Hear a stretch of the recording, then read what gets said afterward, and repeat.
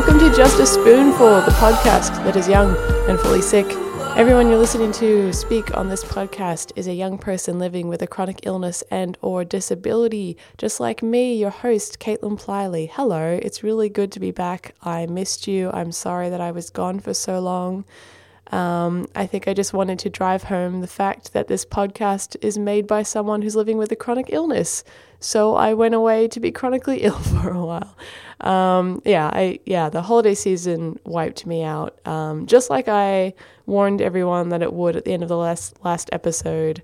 I gave everyone this really great advice to be careful because Christmas and New Year's and the summer holiday season can really take it out of you. And then guess what? It took it out of me. So I'm sorry. I'm really glad to be back. It's 2015. Who let that happen? But we're back and I've got a new episode for you and I'm really excited about our guest today. But before I get to that, I'd really like to hear how you're going. This podcast is an ongoing conversation to find out how young people are living with illness and disability, a lowered ability. I want to find out how you're living and what you're living for, because everyone's living for something. What are you living for? What gets you out of bed in the morning? And if you don't get out of bed in the morning, what gets you out of bed in the afternoon? And if you never get out of bed, what keeps you going? Like, what do you look forward to in your day? I know for me, the mornings are a really difficult time, really heavy time for me. So I often, once I wake up, I lay there for a little while and I think about all the reasons why I should get up today, kind of trying to convince myself to shift my legs and get started. And the things that get me moving are usually really mundane things like toast, or I can wear my dinosaur shirt today. It works for me. And I'd really like to hear what works for you. So please drop me a tweet at kpliley on Twitter, KPLYLEY, or you can leave me a message on Tumblr, which I think that's a thing you can do on Tumblr. I'm still very new to Tumblr. But our address is justaspoonfulpodcast.tumblr.com. I'd love to hear from you. And if you're listening through iTunes, it'd be really great if you would leave us a star rating. You could put maybe 5 stars. It's just a suggestion, I'm just trying to make it easier for you so you don't have to think of anything. Maybe just put 5 stars. Or you could write me a review as well. That would be really cool. I'm really grateful to the people who have been leaving ratings and reviews. It lets me know how everything is traveling and what you guys think of it. And that's invaluable to me. So I really appreciate it. And let's kick on. I've got a really great guest for you this episode. He's my first Twitter celebrity that I've had on Just a Spoonful. Some people go on Twitter and they're already famous through other avenues. Maybe they're on TV or something. And so they immediately get lots of followers because those people already know who they are. Other people on Twitter show up from kind of nowhere, start from nothing, and build this huge followings, these huge followings, purely based on how funny or pithy or interesting their tweets are. And my guest today, Benjamin McLay, is one of those people. He is a Brisbane boy who has over 18,000 followers on Twitter, and you may know him by his Twitter handle, Thomas Violence. He's one of my favorite joke Twitter accounts, even though he's a real guy. And as he'll talk about later in the show, he actually kind of opens a vein every time he tweets. So he's funny, but he's also very much being real. And he talks about how Twitter helps him cope with his rapid cycling bipolar symptoms, which is really interesting and explains a lot of his tweets, I guess. We talk about bigots on the internet, how to be a not shitty male feminist / queer ally / people of color ally, just trying to be a not awful person. We also talk about TV and movies and things that we love. And we recorded this just before Christmas in 2014, and you can tell because we're kind of dated by some of our hot takes. For example, we talk about the interview being canceled. North Korea, lol. Ben also tells me about the weird nostalgia that he gets for depression sometimes, but only when he's not depressed, funnily enough. And we talk about the things that we do to pull ourselves out of depressive episodes. Ben is really fun and really funny, and he came on the show even though he was dealing with a pretty bad cold on the day of recording, so that just tells you what kind of guy he is. He's a great guy, and I hope you'll like him too.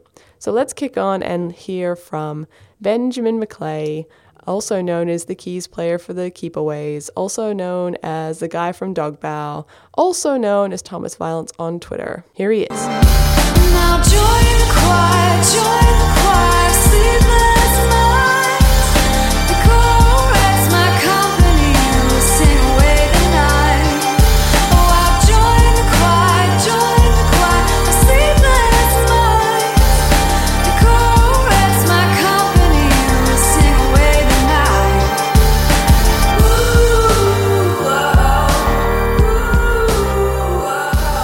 It's weird, like, weird thing about Japan is that their flag is just like Arial text in English that says the happiest place on earth. In all caps All as caps. well. Yeah, they really didn't even spring for serifs. No. Really strange. I don't know if serifs would cost you extra. I feel like it's fancier to go without serifs. That's true. It's classier. It's more authoritative. If you look at the way design trends are going these days, not a lot of serifs around. No, I like that. I like that. Keep the serifs for like body text. Oh, That's obviously. what I say. You want to be able to Obviously. scan them. That makes sense. I keep thinking, like, looking at... Because I work for a web development place, so I look at a lot of website design stuff, and I can't... I find it really hard to imagine that it's going to date. Like, I'm looking at it looks so modern and clean, but I know in 10 years' time we're going to look back on it and be like, this is shit. Why is it all flat colours? Why are these fonts all so small? Yeah. I know it's going to happen, but I can't picture it. Like, it's weird. Yeah, I guess that's maybe the human condition. We can't picture our future. I don't know. But it's the same with clothes and stuff. Like, I'm looking at what I'm wearing now, and I'm like, yeah, you're a good-looking guy. Left the house feeling great. And then I'd show photos to my kids. They'd be like, Dad, you look like an idiot. I think looking about that a forward to that. lot, actually, about, in 10, 20 years, I'll look back on what I'm wearing now and be like, what are you doing? And that's actually freed me up a lot because I used to worry about that a lot, about I would look like that my clothes would date and I would look like an idiot. And now I'm like, okay, I'm actually going to go further the other way. Oh, So that I nice. look back at the photos and I'm like, you go, girl. You rock the spandex skirt that you're wearing. Yeah, I'm actually wearing a skirt right now. Yeah, it's great to see people still wearing those. They are very practical. Yes, it's a skirt and it's shorts. If you had to go play netball after. after this, you would be fine. Oh my god, I would rule at netball right now. But like, I saw this skirt in a shop earlier this year, and I was like, "Fuck yeah, I'm getting a skirt!" Like, I was listening to a lot of Beyonce, so I think I was listening to Grown Woman, and I was like, "What would Beyonce do? She would buy the fucking skirt." That is so true. Yeah. If there's anything I know about Beyonce, it's that she would buy skirts given the opportunity. And you know what? She has the opportunity. She's got more money than skirts require. Yes, that's true. She probably has 1,000 skirts. She doesn't seem to be really into wearing pants though. So I mean, she's probably got like a lot of leotards. All of my images of her mainly leotards, yeah. Yeah. Yeah, wow. Like one long sleeve and the other side is just sleeveless. That's the only way to wear a leotard. If you're going to wear one sleeve. See, and like she's a tastemaker. She'll look back in 5 years and be like, "Can you believe I used to wear that?" But then she'll be like, "Oh yeah, I remember how awesome I was." Also. Also, like, if you are a tastemaker, that's a great scenario because although you have to deal with the pain of you wearing the ridiculous outfit, you get like this amazing sense of schadenfreude where you're like, I made 1 million other people wear a terrible outfit. All of those people wore that outfit because of me. It'd be an insane feeling of power. That's gonna be Taylor Swift in like 3 albums time when she's like, "Remember how I got you guys to wear high-waisted shorts?" Oh my Remember God. that? She really nailed it with the high-waisted shorts look. I like to say like I'm like really into crop tops and high-waisted pants at the moment. It's a great and look. I think like, and I love Taylor Swift, so a lot of people have assumed that that's why I'm wearing it. And I'm like, no, Jennifer Lawrence, circa 2012, is why I'm wearing this. Wow, that's a specific inspiration. Deep cuts. I actually don't know what she wears outside of ball gowns to go to the Oscars or Hunger Games. Yeah, now since the latest Hunger Games, Mockingjay, I'm just going to be wearing military jumpsuits all the time. They're in, Ben. She'll make them in, definitely. She'll make them in. I've not seen the latest one. I only just watched the second one the other day. Oh, what'd you think? It's pretty good. I enjoyed it. Yeah. I had a fun time watching it. I really love... God, what's his name? Stanley Tucci. Yes. It's just like, he's a very serious actor playing such a ridiculous role, and like the fake teeth that he has on are just so perfect. The teeth are mesmerizing. Oh, God. I actually think a lot of his acting is the teeth. And he has to talk around them, so he's always got like his lips are really spaced super far from his teeth. Like, it's beautiful. So true. He's always laughing. He's doing like what I think of as a Muppet laugh. Yeah, Muppets essentially. always laugh by throwing their heads back and opening Just their open their mouths. whole mouth, yeah. And then sort of like waving their arms around, which I guess he doesn't do that part. No, But, but it's fun to picture. it really is. He's so wonderful. He brings such a menace to that role. Yeah. He's not just a like fluffy TV host. He's this kind of mouthpiece for the oppressive regime. Do they expand on that character at all? Spoiler No. alert. So it's never like they never flesh him out as a person. No, but wouldn't that be a great spin-off? I want to know what his thing is. Does he support the regime? Is he just a face man? Are there no thoughts Yeah. going on in there? Or does he like? I want to know about announcer guy, big teeth announcer man. Caesar Oh. Flickerman? Wait, no. I hope his last name is Man. That would be perfect. Well, ends in Man. I can't remember what his name is, Mhm. but Stanley Tucci. Yep, Yeah, that would be a great spin-off maybe. that would be good. If Suzanne Collins is going to write more books in that universe. Oh yeah, Just all about Stanley Tucci. that would But be not amazing. his character, Stanley No, Tucci. about Stanley Tucci in that universe. And one day, Stanley Tucci woke up and he was in Hunger Games land. What would the actor do? What would he do, do you reckon? Well, I mean, he knows how to kill people because he's played a lot of killers. That does logically follow. Yep, Right? that makes sense. Yeah, that's how it works. You act like something and then you know how to do it. I know how Hollywood works. Mm. So he would probably be good at killing Could 13-year-old girls. What if you were like a method actor and you had to be a murderer? Do you just spend a couple of weeks murdering people? Like the De Niro being a cab driver for 3 months and what's his name? Oh, Lincoln guy? Lincoln guy, yeah. That guy. He was a butcher for like a couple of months before. Oh my god. I really hope the movie turns out to be called The Butcher. The Butcher, yeah. No, he played a character called the Butcher. Oh, okay. That sounds more like a killing. Gangs of New York. Oh, Gangs of New York. Yeah, Wait, so, I mean, maybe he was murdering people and we just didn't hear about it. that's true. You probably would keep that under wraps. It'd be difficult to further your acting career if you'd done a month's worth of murders leading up to the film and you publicly spoke about them. Yeah, but he's a rich white man, so he'd be fine. That's true. Or political. Well, rich, white, and famous. Yeah. People will be like, well, I mean, it was Oh, for he's a a movie. scamp. He's a lovable scamp. How do you feel about the interview being pulled? Oh, it looks like it's a shit movie Oh, to start with. that's a hot take. Yeah. Oh, is it? Really? Well, no, I have no opinions on the movie. It looks terrible. I'm personally a bit tired of these kind of dude bros who really should Yeah. know better by now, stumbling through situations. Ha ha ha. They all have the same plot. It's like two guys who don't really like each other but have known each other forever lose the meaning of friendship, and then they gain the meaning of friendship, and then over the course of the film they talk really elaborately about dicks. Yes. So like the whole crux of the movie is you're like, oh my god, I can't believe they went into so much detail about dicks but also feelings. Like that's it. That's the joke of the movie, is you're meant to be surprised that men can talk about their emotions and also be disgusting. I'm always surprised. Oh well, yeah, obviously I it's know. surprising. It's very surprising. But yeah, I'm just tired of, and I'm not like anti-Seth Rogen or anything, but there's a sort of Seth Rogen-ishness to that genre. Yeah, mainly that he's in all of those He's movies. in all of them, Yep. yes. He's somehow involved in all of them.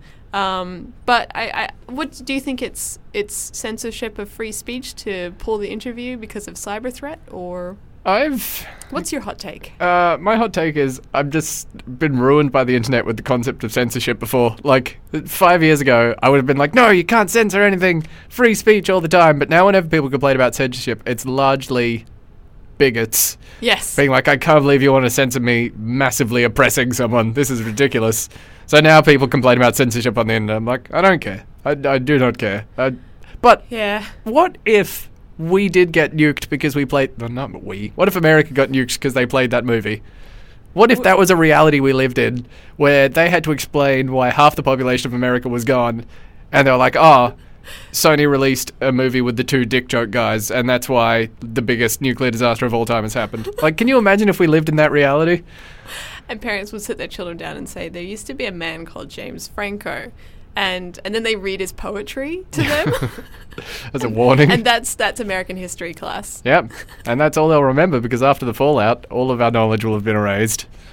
It's just, it's bizarre. Like, I don't want to take a risk that that's what happens because of a shitty comedy movie. Like, Well, clearly, the distributors didn't want to take that risk either. well, yeah, and I agree with them. They obviously looked at the interview and went, not worth it. No. But someone tweeted, and I hope it wasn't you, and then I have, and I'm not just quoting you at you, but somebody tweeted, has Kim Jong-un not heard of Team America? Like, Yeah, that's a like good point. why didn't, I mean, or who is it now? Is it Kim Jong-il or Un? Kim Jong-un, Un. I believe, is the one we have now. Il was... Il was the Team America. Yeah, he was the Team America dictator. one. Yeah, But maybe Kim Jong-un is more sensitive and more cyber savvy. that is true. Apparently, Kim Jong-il was a really big film buff. This has Yeah. always intrigued me. I think they had a bit about that in 30 Rock. Yeah. They were joking that he was making a film with Tracy Morgan. Oh, nice. That was, it was interesting. I watched some of 30 Rock, but the score really annoyed the shit out of me. Really? I couldn't handle it. It was too jaunty. All the time, I'm just like, oh, enough with the piano themes. Leave me alone. So jaunty. I was actually watching it last night and talking about how I like the score. I'm not a fan. It was jarring when I first started watching the show because it just doesn't fit with the tone of the No, show. that's what I thought. I was just like, stop trying to change the mood of what is actually the thing. I don't know. I think maybe because it's set in 30 Rock, they were trying to sort of get that like old world entertainment thing. You know, it's That makes it's sense. that kind of, I don't know, old Hollywood music. I don't know. Yeah. I Someone don't was know. telling me the composer is Tina Fey's husband? that Yes. one. Yeah. Nepotism. Shameless nepotism. Now we know why. Yep. Should have got someone dark and brooding. Would have changed the whole show permanently. That would have been really interesting. But they've come up with some good songs. Werewolf Bar Mitzvah, a classic. Not familiar. Oh, come on, Ben, you gotta get into 30 Rock. I tried. I really did. I gave it quite a lot of time, but I can only watch two TV shows at a time, so I super prioritize the ones that I am watching.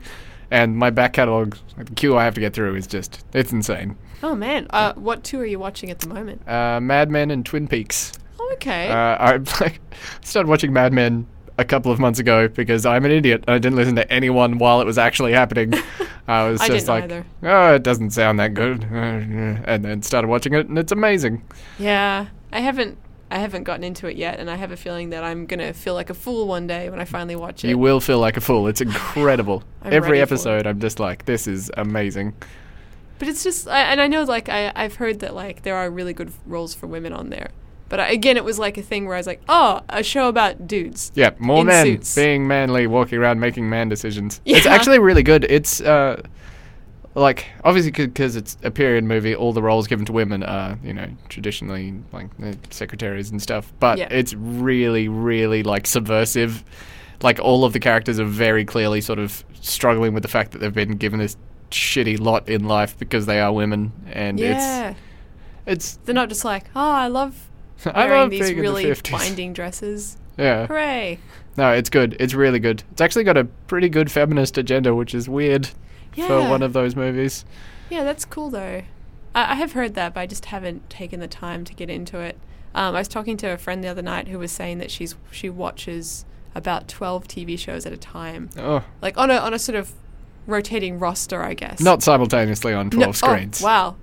Like The Matrix, Oh, The I was Architect. thinking Ozymandias from Watchmen when he's watching on the TV at the same time. But I think like the fact that I don't know that reference, that we went completely different references, like says a lot about our that's personalities. true. I've never seen The Matrix. Well, see, we're just from different worlds. That's so true. Well, I feel like I want to actually get on to like asking you about who you are. So you go on Twitter, you go by Thomas Violence. Yes, But your name is Ben McClay. that is correct. Am I saying it right? You are, yeah. A lot of Yes. people try and insert phantom letters to try and explain why the E and the A are there. So they'll put like an R between, they'll go McCleary or McLean or McClea, or they do a lot of things. People look at my last name and Just give up. they're like, this shouldn't be. This is not right. And they just invent a new word. That actually happened. I got introduced at something once. I was about to walk on stage and I got like, next we have Caitlin. Here she is. That's a pretty close approximation, though. They weren't far off the mark. I get Caitlin Palalala a lot. Oh, that's a good. It's really great. I really good. think I really want that to be my actual name. It just got such a lovely cadence to it. Palalala. It's beautiful. You can sing it. It's beautiful. Yeah, why did you pick the name Thomas Violence? So when I started on Twitter, I had something really ridiculous as my @ and name. Something like Professor Wisdom, and it was all spelt wrong, and the joke was that I was an idiot. And then I was great. like, eventually I was like, oh, having a gimmicky account is actually really dumb. So I needed something to change it to, and then someone had described a short story I'd just written as subtly violent. So I was like, cool, subtle violence. That's a cool combination of words. And so I had that as my Twitter name for ages. And then after like a year of that, I was like, this just sounds like a shit metal band name. I'm so sick of looking at it. So I took a combination of the previous name, Subtle Violence, my middle name, which is Thomas, and my favorite song, youth song, which is called Tom Violence. And then I smushed them together into one thing that kind of looks like it could be a real person's name, maybe. Yeah. I like having that sort of, is that his actual or is that... Well, that's it, because I kind of assumed your actual name was Thomas, and Violence was just your Twitter last name.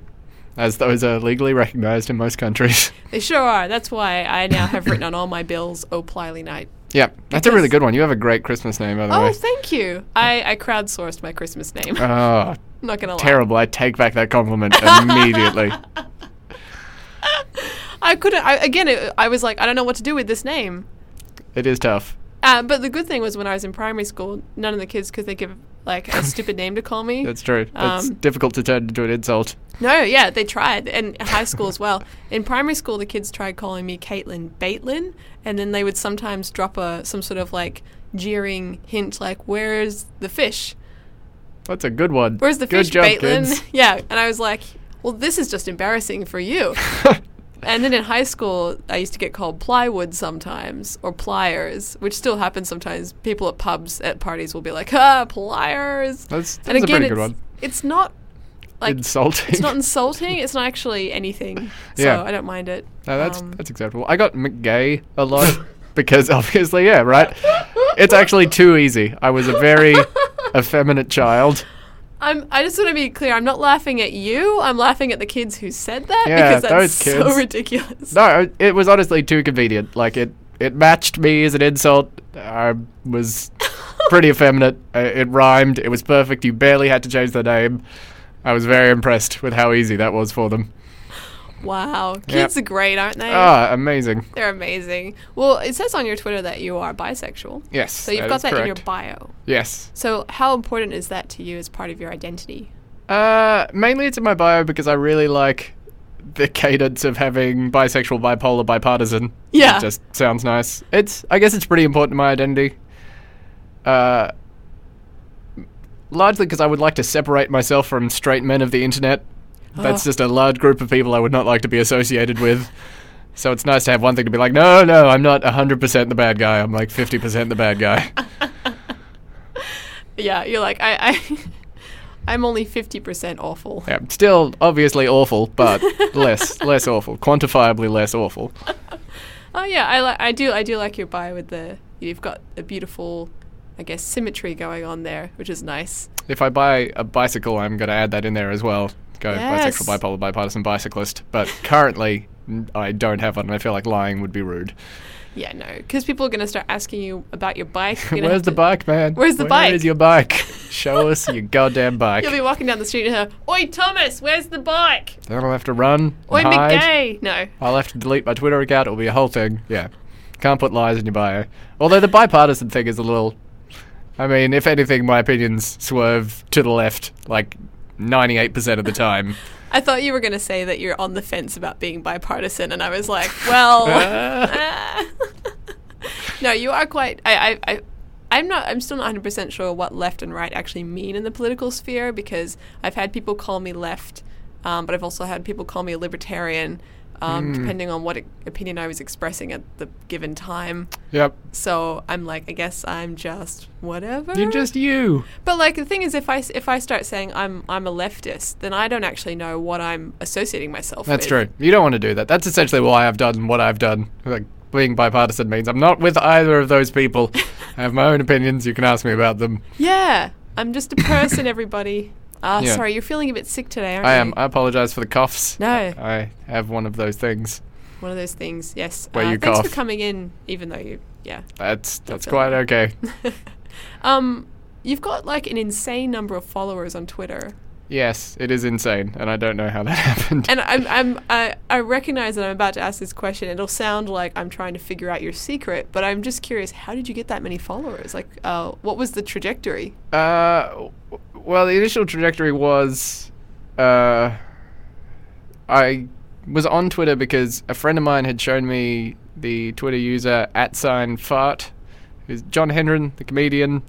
Oh, way over my head. He's basically exclusively a Twitter comedian guy, and he's very funny, has a very weird sense of humor. And there was this whole loose grouping of weird Twitter accounts around him, and I like started reading his stuff.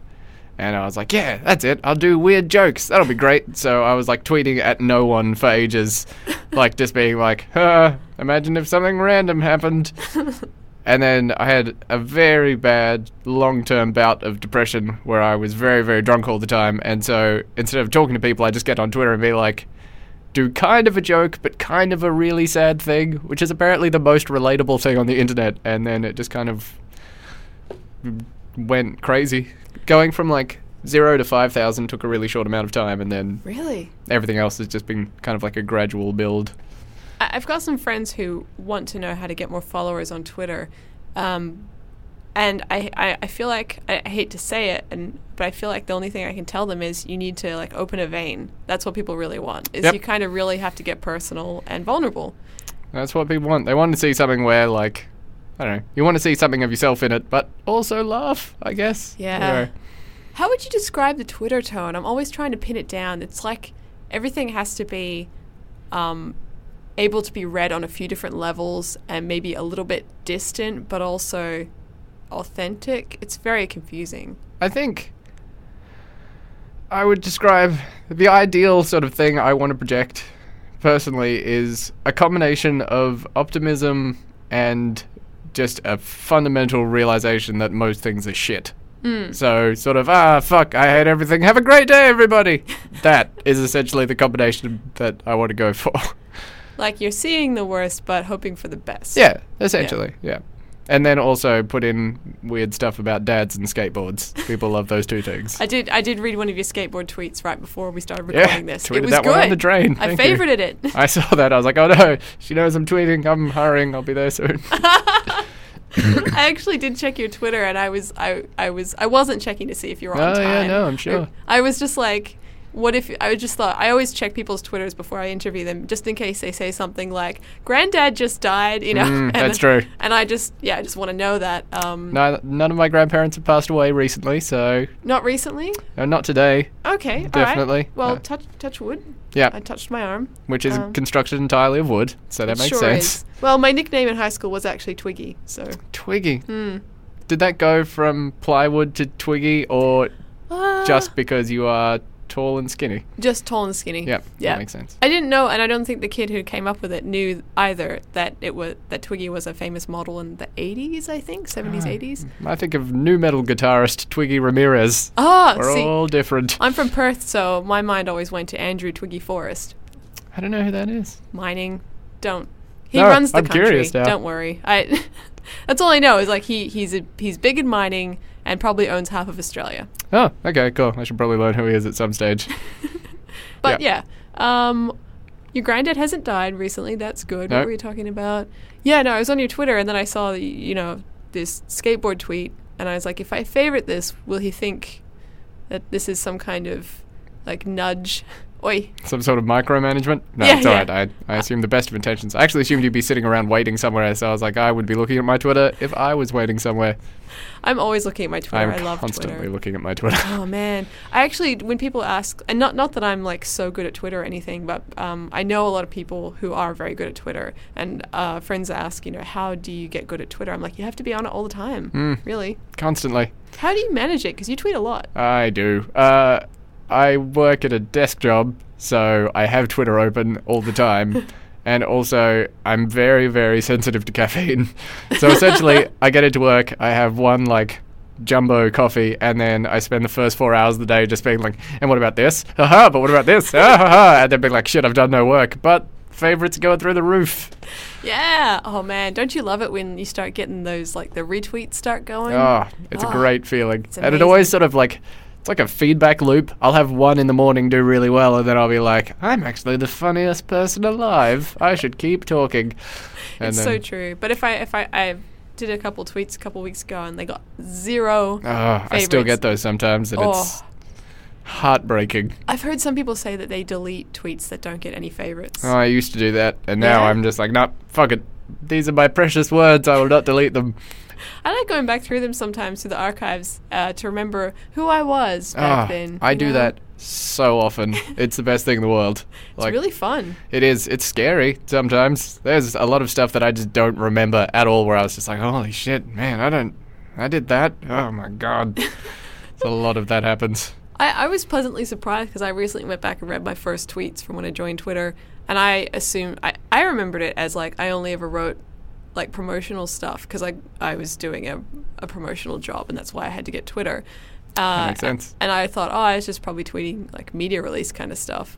And then I went back and I actually was writing some jokes in there, and they were pretty solid. Did you have that temptation to link to every single tweet? I that linked you'd to done? quite a few. I Yeah. think I spent a good Saturday morning just linking to my old tweets. Here you go, everybody. I do that every time. I'm like, oh, all right, don't go overboard. Just pick one if it's really good. And then I spend the next 2 hours being like, I was the funniest person ever in 2012. Everybody check these out. Yes, that's what I was like. I was like, remember 2012 and all those hot takes I had? Oh, yeah, it was great. The hottest of takes. Is that quite a recent thing? I Hot take? think so. I don't know. I just sort of see things as they filter through Twitter. Yeah, That's how I experience pop culture. same. It's hard. It's hard to know it's hard to know where anything came from anymore. Yeah. Because you'll think, oh, this is a new thing. Well, I shouldn't say you. I should say me. I usually am way behind trends, and so I was making Charlie Sheen jokes a year after. Oh no, not Charlie Sheen.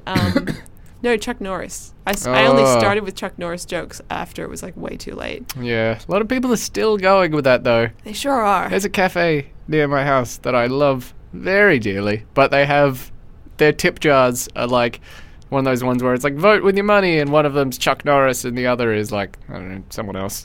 And every time I see them, it's no, we're done with that faux manliness humor thing. We're over it. You can stop now. No one cares. It's really true. I don't think anyone does. But also, it's a really nice cafe, so I can't hold it against them. No, I'm sure their coffee is wonderful. Coffee's not bad. It's okay. Yeah, it's serviceable. So you mentioned that you're very sensitive to caffeine. Yes. And you have bipolar. Yes. Is it type 1 or type 2? It is ultra rapid cycling type 1. No kidding. I am not. Wow. What's every day like with rapid cycling? Pretty hectic, Yeah. largely. 'Cause how does caffeine interact It's not with good. that? I shouldn't good? be, I'm not supposed to have anything that makes me go up or down ever, but I really like beer, and I also really love coffee. So my life is very exciting. Yeah. It's interesting. Depending on where I am in my life, it can either be relatively easy to deal with or kind of shit to deal with. At the moment, I've been doing pretty good, so generally I can tell if I'm having a short manic or depressive episode is coming up. I'll be like, okay, I have to remove myself from the situation. Have to go for a walk or something, or go lie down, or I know I can feel these things coming on and I can deal with them. Oh, largely. that's good. Yeah. Yeah. Do you think, so if you had a long, sorry, get my words together. I'm having a slow brain day. Sorry. It's okay. It's the holidays. It really is. It's so hot.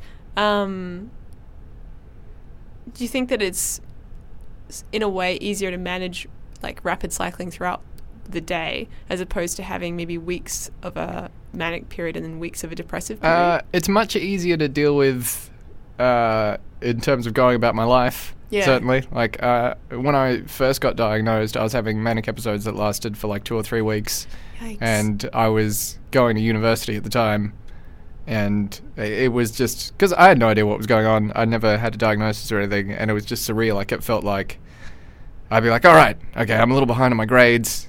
And I'm kind of running out of money at the moment. That's okay, I'll be fine. And then all of a sudden, something would trigger a manic episode. And I would spend all my money. And I wouldn't go to any of my courses. And then 3 weeks later, just wake up and be like, oh, shit, it's happened again. Oh, fuck. Whereas now, if I have, like, a short manic episode, I'm like, wow, I talked way too loud at that party. Also, I got very handsy with some of my friends, but it's okay, they're used to that. I probably shouldn't have told them that story. That was very personal. Oh, well, that's life. So, like, the larger ones tend to have, like, bigger effects on what's happening in your life, but also they're kind of easy to deal with because you know that's how you're feeling. Like, you've got a bit of notice. Yeah. So do you mostly retroactively notice that you were having a manic episode? Yeah, with manic episodes, depressive episodes, I'm generally just like, I kind of really want to jump through that window right now, so that probably means something weird is happening in my brain. But manic episodes, I'm just like, it's great that I'm so confident and sexy. Oh, I feel fantastic. I don't have any problems in the world. Like, it just doesn't... God, I'm getting so much done. Yeah, like that. Happiness doesn't, like... And that...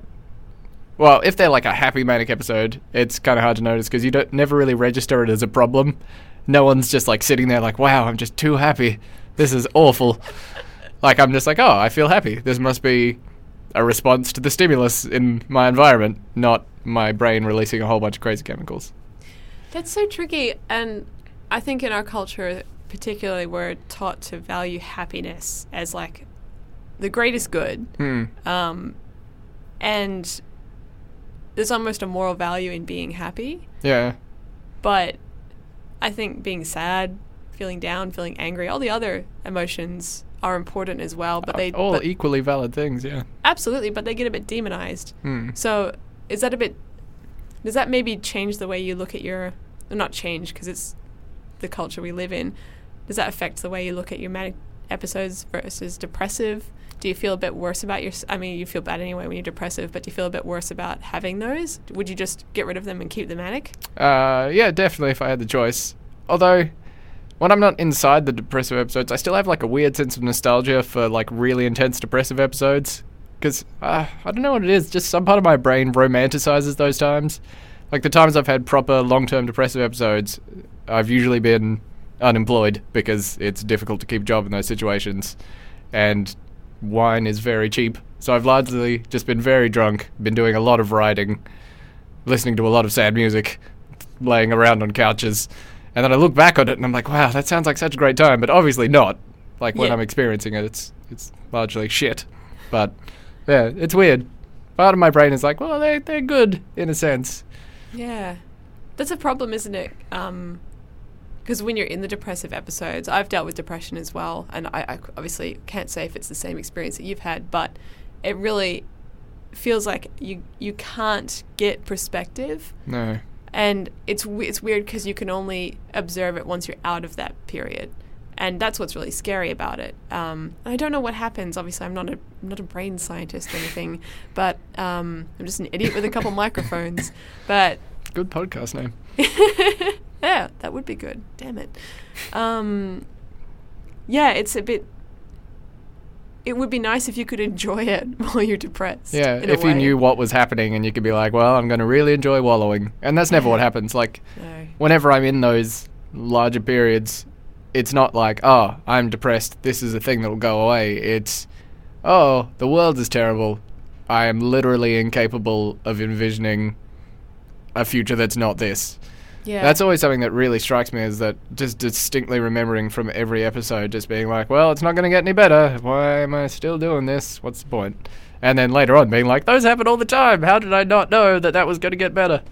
Yeah. I started kind of... writing almost letters to myself So when, like, yesterday I had one of those down periods. It was very brief, just the morning, thank goodness. But I found a letter that I keep, in my room, and I went and read it, and it was like to remind myself that, yeah, you go through this and then you feel better, like usually almost like the same day. Oh man, that's really nice. That's a good idea. It helps so much because it's me talking to me. So I tend to listen to myself, hopefully. It feels like it's better than like going online and reading someone telling you it's all going to be great. Yeah, I'm always just like, You're like, fuck how do you know? you don't know shit. Yeah. You're as messed up as I am.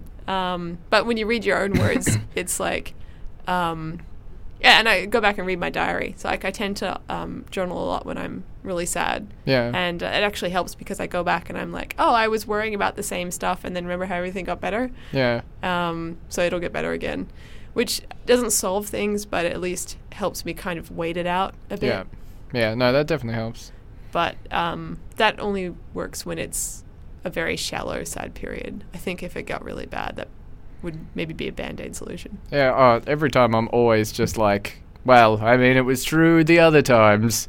Yes. It's not true this time. And It's like every time you have a panic attack, you're like, well, maybe this one is a heart attack. Yep. Yeah, same deal. This will be the time I die. This is it. This is how it happens while I'm sitting at my office at 10 in the morning because I've had 2 coffees instead of 1.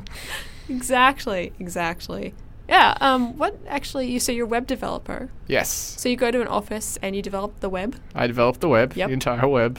I work Amazing. for a gambling company, Okay. like one of Australia's major gambling companies, and I'm making their website. Well, I'm working with a whole bunch of people to make their new like wagering website.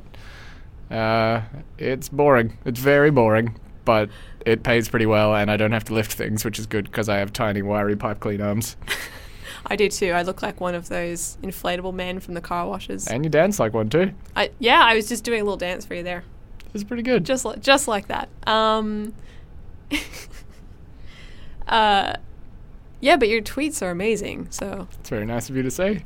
clearly, you've got some kind of thing going on where you've got like a boring day job, but that leaves your mind free to roam. It's to kind of good imagine. actually. Like I think it's having that shit job means that it's providing constant, slightly different stimulus. So if I was sitting in my room doing absolutely nothing for 40 hours a week, I would have nothing to write about ever. But now I'm just like, oh, someone mentioned this news story. I read this news story I got on this Wikipedia article. Oh, this is a dumb concept. And then I just end up doing that for like 8 hours a day. That's great. Where do you put your writing? What do you do with your writing? Mostly there's like a few things up on a few blogs scattered all over the place. Mostly I just like write 2 pages of something and then never look at it again. I have a very short attention span. I get very impulsive about like, I really want to write things where it's just, I just wanted to use one sentence or there was one concept that I wanted and I'm like, I can't be bothered writing a whole story for this. Yeah. So I'll do the one thing and then I'll just stop. Yeah, I've always been a bit like that, where I'm like, oh, I'd have to put in so much grunt work to actually make this thing work. Yep. Or Yeah. I go on Twitter. Basically, that's it. Twitter is fantastic if you've got a short attention span. It's amazing. 140 characters and you're done. It's perfect. Boom. I'm getting really good at doing exactly 140 nearly every time. Me too. It's good. getting weird. Yeah, no, every time you finish on exactly a 0, you're just like, bam. I am king. I'm king of this medium. I have a similar thing, which is one of those things where I'm like, that's impressive and also worrying, where I have almost a sixth sense for knowing when the TV commercials have ended and my show is back on. Oh. Because I mute the TV commercials, but I always walk back in with my cup of tea right when MASH starts.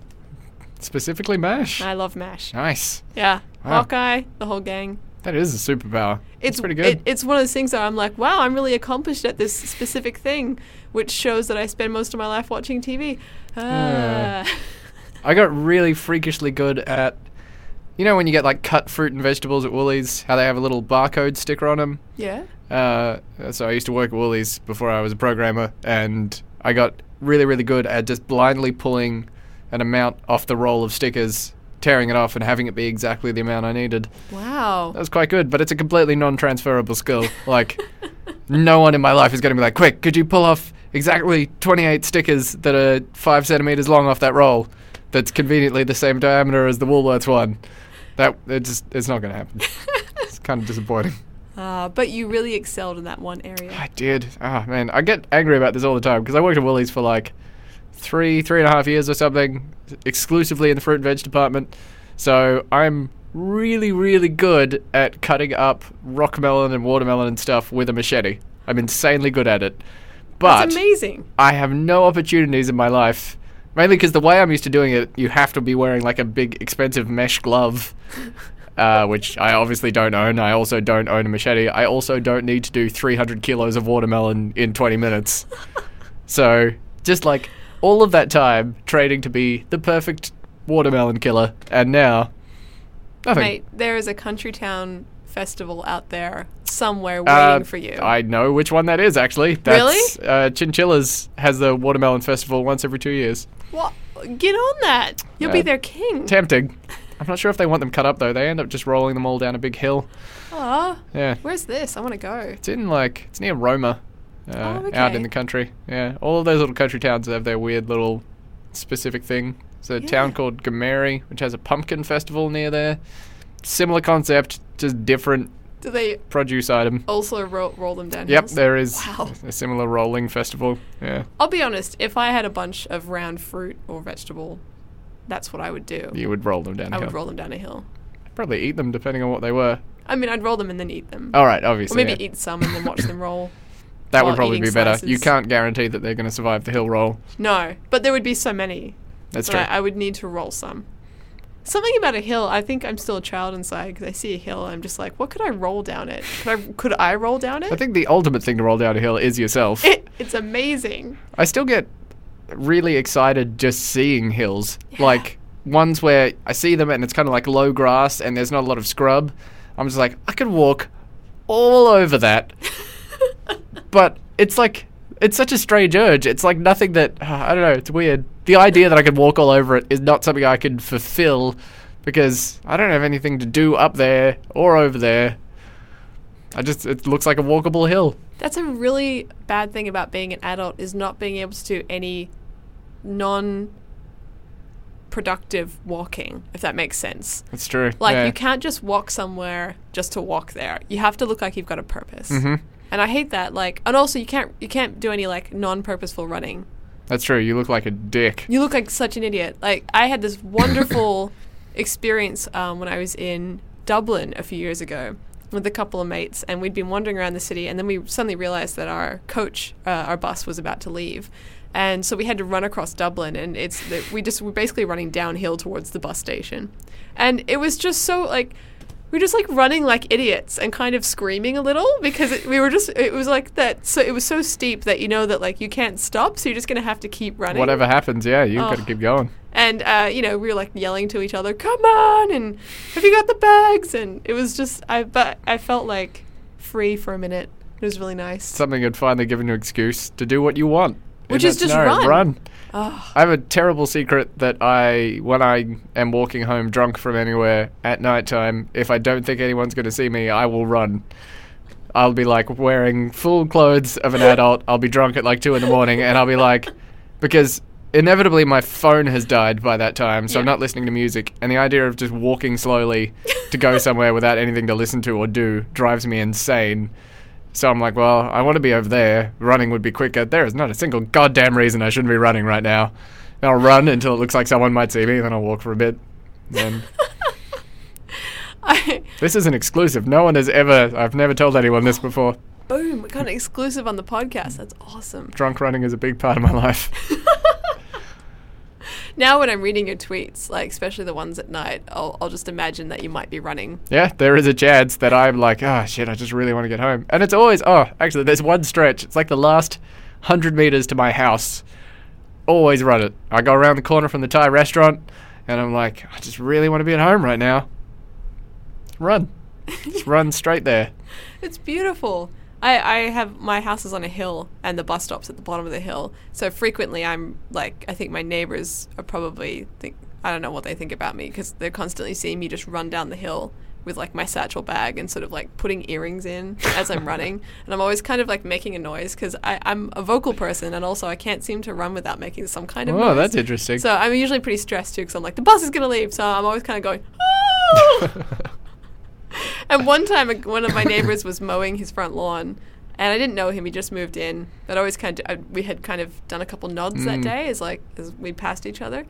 And I was running across his lawn to get to the bus, and I was going, "Oh, hi!" And then I just kept running. I was like, "Oh!" And I suddenly realized that I was in my moment where everything was high octane, and I was in a rush, and I was running, so the wind was in my ears. But I realized that to him, he was just standing in his front lawn on a warm, calm day, watching someone just run by, going, "Hi!" Oh! I have to constantly remind myself that people aren't on the same wavelength all of the time. Like when I send people emails when I'm really rushed about something or I'm really stressed, so I reply to them and it's always really terse or whatever. I'm like, we've all got shit to do. And then I'm thinking they're probably reading this we're all busy, Pamela. we're all got stuff. But they're probably just like, man, this guy's an asshole. Why does he you can at least say hello in his emails or something. I always forget that I have very limited perspective sometimes. I have to go back and after I've written the email out, the draft, I have to go back and insert the niceties at the beginning Hello. sometimes. Hope you are well. Thank you for what you said. I hope you are well too. Because I'll just be like, what is it? Information. Send me the thing. Information. Query. Information. Well, you're developers. I mean, this is your language, right? That's true. That's how we talk to each other. 0011. Yep. 0. It's the fastest way to do it. Yeah. I feel like it would be the slowest. Yeah. How many ones and zeros would you have to say before you well, got an idea, a concept out to there? get a whole sentence out. So saying that a sentence is about 140 characters. Each character represented by a number that you then convert to 8 digits of binary. So that's 140 by 8, which is 80. 8 by 4, whatever that is. I hope you're 112. not expecting me to do math. Be a lot. It'd be heaps. It's a lot. It's Yeah. more than just saying, "Hi, this is a tweet." Yes. It's a lot of talking for one letter. Yeah, that would not work that well. Wow, I learned something today. Science. I actually learned 2 things. I learned that you run when you're drunk, Yeah. and some science. Take that to the grave. I will. Don't worry, no one listens to this. Oh, good. That's a relief. So you're living with bipolar. Yes. Yeah. And I was about to say, and you're living with bisexuality and bipartisanship. I sure But I have. thought maybe it was getting a bit too cute. Sorry. What, do you find anxiety and depression to kind of come along for the ride with the bipolar, or? Oh, yeah. Yeah. Yeah. I have a lot of issues with anxiety. I would say there's probably more depression going on in my life than there is not depression at most times. But, I mean, constant mood fluctuations means every day's a surprise, so it could be anything. Yeah. How do you plan for things? Just hope for the best. There are most of the time, none of my episodes are enough to absolutely stop me from doing what I have to do. Right. Just makes things very unpleasant sometimes. Things like band stuff. If I have to play a show and I have an intense depressive episode, it's the worst thing in the world, because I can still do the things that I have to do, but then you also kind of have to make a face for the crowd, and you have to be at the same energy level as the guys in the band, and then Yeah. you have to talk to people afterwards, Uh, and that it's possible, but it's just shit. I imagine that wipes you out for the next day as well. Oh, 'Cause yeah. that would expend a lot of energy. It is exhausting. Yeah. So you play in a band, Dog Bow, Yes. which has a really great Twitter account as well. It was a person first. So that's James, who is the drummer in both bands, uses Dog Bow as his Twitter account. And so then when he and I started jamming, we just named it after his Twitter handle, because I just love that combination of words so much. Well, one word and one nonsense collection of letters. I don't know why I love it so much. I just do. There's something satisfying about it. It's really good. It Dog gets Bow. retweeted into my feed quite a lot, and not just by Probably you. me. Not Oh, just by really? you. Oh. Yeah, yeah. Very funny tweets. And so when I saw that your band was called Dog Bow, I thought that's a really well managed Twitter account for a band. He is probably the most insane person that I know. And Yeah. he's the loveliest man. In real life, you would just He seems like a very normal guy, very in control, very lovely, and then his Twitter account is just the craziest mess. Like, just... It is. Half the time it's near gibberish. Yes. And I love it. Mostly, it's just like, slapped some hams, now I'm on a car. And then you're like, what was that supposed to be? What was your intention when you sat down at your phone? I think that's a really great thing about Twitter as well, is just people, I love reading gibberish Twitter accounts, because there's an art to it. Oh, yeah, for You know, sure. If you're trying too hard to write gibberish, you're going to write something not funny. It has to come from a place of generally genuine mistakes when you're writing them. Yes. Because, doing it on purpose, it's not fun. People No. can tell you, like, wow, you're trying to be wacky and random, but when there's just something that you're just like, they meant something by that, and I just cannot figure it out, is the best. I do something sometimes, trying to like have fun with my chronic fatigue syndrome symptoms. I do a thing sometimes called drunk tired tweets. Ooh, nice. When I get really bad symptoms, sometimes it feels a bit like I'm drunk, but without any of the attendant confidence or fun. That's the worst kind of drunk in the world. But it's like not that fun. But then I discovered that if I tweet out some of the things that I'm thinking, and the ideas that I have for tweets, and I read them later, it's hilarious. So it's almost like a drunken child has gotten into my Twitter account, and it'll be like things like, I think last time I did it, and I try not to let myself do it, because I'm always afraid of what I'm going to say. I'm like, because my brain is so warped when that happens. Like I'm so like disconnected from reality that I'm like, what will I say? But last time I wrote something like, look at my dinosaurs. Why can't we all just get along? Like, That is so true. right? I really. Did you have dinosaurs at the time? I had little plastic dinosaurs that I'd picked up from somewhere along the night, and I was sitting on the bus, and I'd put them on my thigh, and I was making them fight each other. Oh, that's very nice. And then I was like, oh, why can't they just get along? So it's... So you weren't Like a making big a sad broader baby. point about humanity getting along. You were specifically talking about the dinosaurs. Oh, Really? wow. Oh, Yeah. inside the actor's studio. Exclusive. Yep. I get like that with... If I know I'm having a manic episode, I'm always like, yes, my tweet's going to be fucking amazing. But also, I just lose so much touch with reality that I'm like...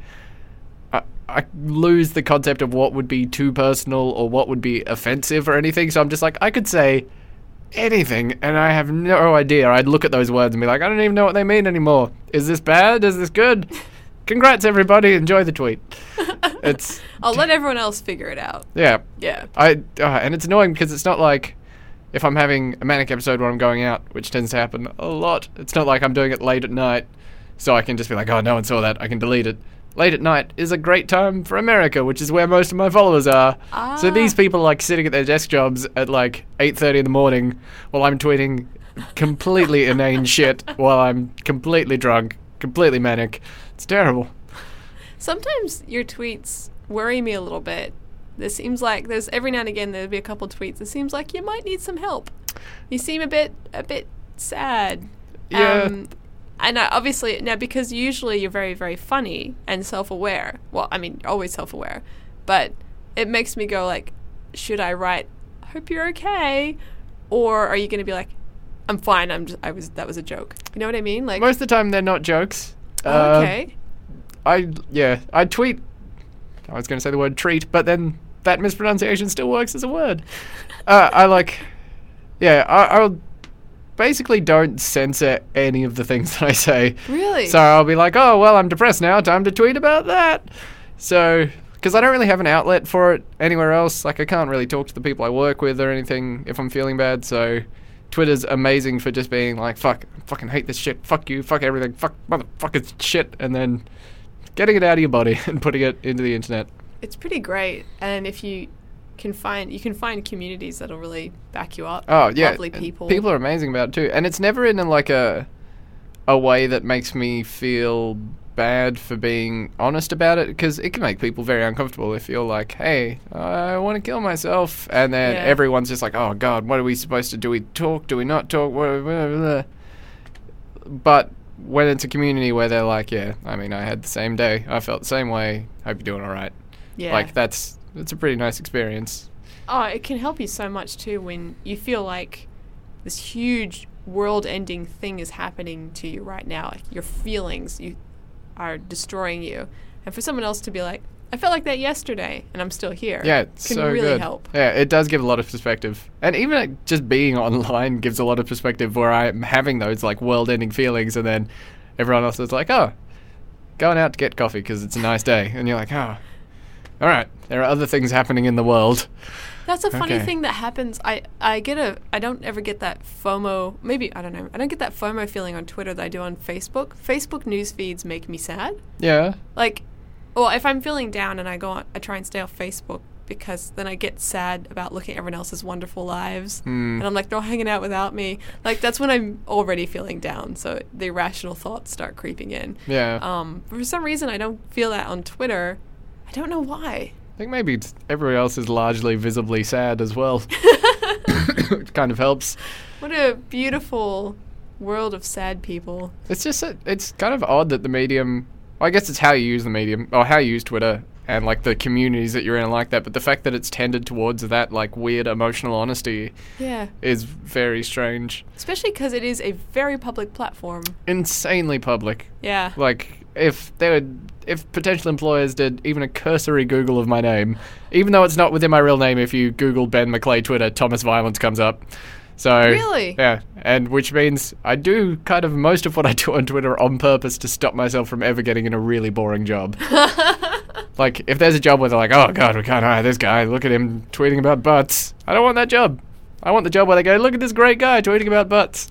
I bet he's got great hair. And you're like, yes. Yes, Have a I look at do. these pictures. My hair is amazing. What's your dream job? Writing probably or stand up, something Cool. in those. I think my absolute dream job would be writing and directing movies, but I think stand up is probably a safe middle ground between unrealistically impossible and also nice. Yeah. Stand-up seems very difficult to me, though. I've only done like 2 things as an adult, at like performing in front of people, ever, and both of them were the most amazing things I've ever done. Like just in terms of how they felt.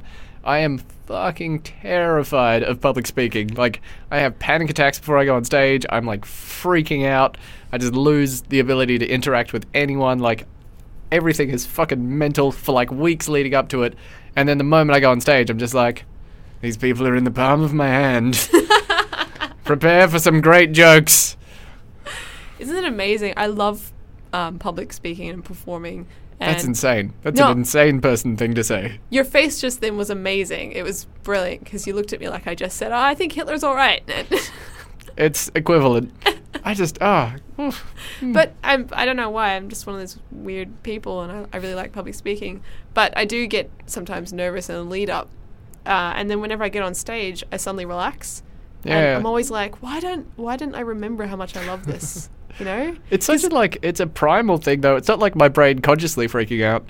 Yeah. I'm like, no, I'm going to love this. Yeah. Why am I nervous? And then at the same time, my brain's just like, you fucked. It's so true. It makes a lot of sense because you're about to go into a highly scrutinized job, I guess. Yeah. You're about to like either die horribly or win. and In be the biggest amazing. way possible. Yes.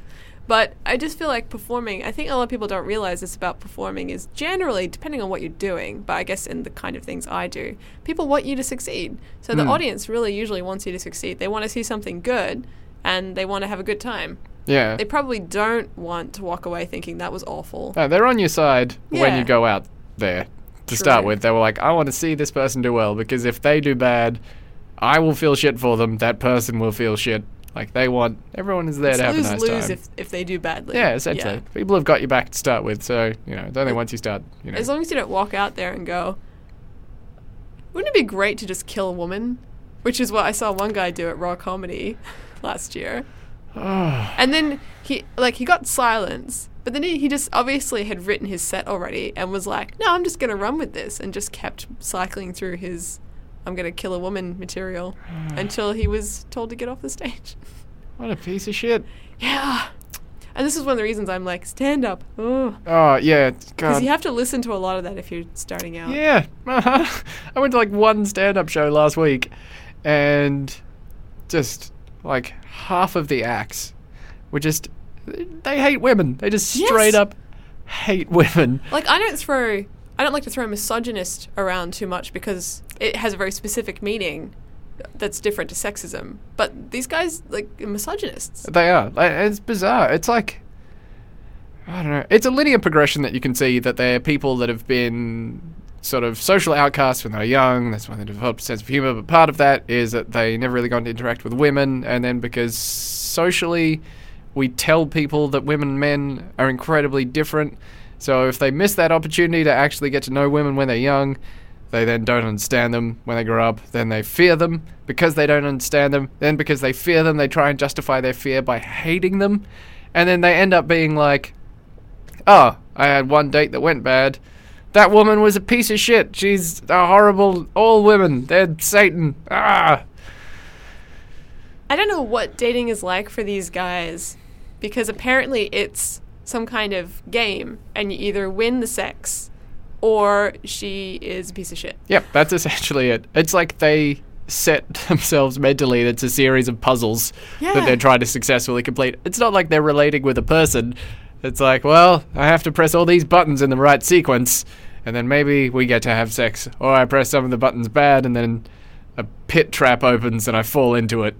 Yes. And then I live in the pit trap for 1,000 years. I had a guy a few years ago, like, met him through a friend. We were all out, got it. We all swapped numbers. We're like, well, I'll hang out again. He texted me a few days later and was like, can I take you out to dinner? And I didn't want to go out with him.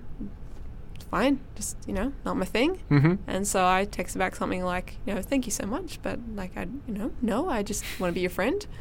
And he wrote back like, oh, you think you're too good for me? Oh, you're just so great, huh? You just think you're just all that. You're so busy. You can't even go on one date with me.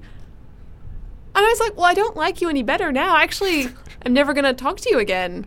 Whereas before, I would have maybe hung out with you. But now I just think you're awful. God, that's so fucked. And it's so common. Like, there are so many Tumblrs and stuff that are essentially screenshots of exactly that interaction. Someone was sharing a really great one on Twitter the other day where it was like Tinder and the guy was like, hey, do you want to go get a date sometime? And the person was like, oh, no. Like, not really that interested. And the dude replied like, well, fuck you, bitch. God damn it. And like a massive rant. And then the girl was like, oh, sorry, that was meant for someone else. Yeah, I'd love to. And then they did that like 4 times. I saw that. That was amazing. Oh. And he was like, no, what I really liked was, so she said, oh, sorry, what I meant to say was, yes, I would like to go out with you. And he wrote, the next one was like, he went something like, well, you should have said that straight up so I didn't go off like that. Oh, God. I mean. Yeah, it's just so insane. Oh, wow. It's just, it's weird that the knee-jerk reaction to, well, I guess it's not weird. It's just that all they want to do the moment they've been brought down is be like, wow, well, my self-esteem has been hurt slightly, so I'm going to tear you down entirely as a person. Where does that come from? Insecurity. Yeah, just giant buckets of insecurity. So much insecurity. It seems, and I'm not going to try and claim that like women aren't insecure, because hey, we definitely are. But most women seem to process it differently to most men. Yeah. I haven't really heard many of my male friends come to me, straight male friends come to me and be like, this woman asked me out and I said, nah. And then she was like, well, fuck you, and I'm going to kill you and your family. Like, yeah, that scenario doesn't happen much. No. I've had one thing slightly analogous to that where I sort of said no to someone for, I think it was like a date, sort of. I don't know, it was weird, and she went off of me. But, like, in all of my interactions ever, that thing has only happened once. And you never hear people saying that shit happens. Like, it's always dudes blowing up. I think it's because men aren't, I don't know, they're not given the tools in their communities to, like, emotionally support themselves when that sort of thing happens. Like, because they're not, with their guy friends, they wouldn't be like, oh, man, I just really had my feelings hurt. I really like this guy. They'd be like, oh, yeah, this bitch just, she's one of those, so, I'm just imagining Dave Hughes. That he's not a sensitive guy, but that's very much basically his persona. He's like, oh, I'm angry. It's that. Whoa. They don't know how to like Inarticulate. articulate. Yeah, like Yeah. they just don't have that, so they express it as rage. Yeah. The most male of all emotions. Oh dear. Yeah, I think so many women have stories about guys going off at them or becoming angry at them for rejection that it almost is like you forget to bring it up. Yep. You forget to talk about it because you're like, yeah, that happened again. And that's why some hashtags can be really good. Like writing while female has been one I've been enjoying lately. Yeah. Maxine Beneba Clark started that about women talking about their experiences writing as a woman, and they're not all negative. There are some really positive ones.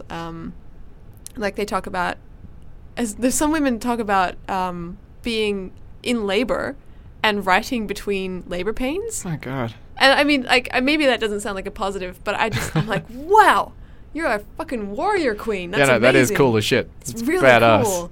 Or like juggling a baby, like breastfeeding a baby and also writing your novel. And I'm kind of like, that's really badass. But it's really cool to have women actually. So I joined in the hashtag, and I had to actually think about like when my gender has affected has like come into my writing career, and then I started remembering all these instances where I had been dismissed, belittled, ignored, underestimated because I was a woman Yeah. as a writer. And I realized that I had just forgotten about these really bad instances because they just blend in to the general miasma Yeah. of sexism. I think, yeah, the internet's really great for visibility for that. Like, these...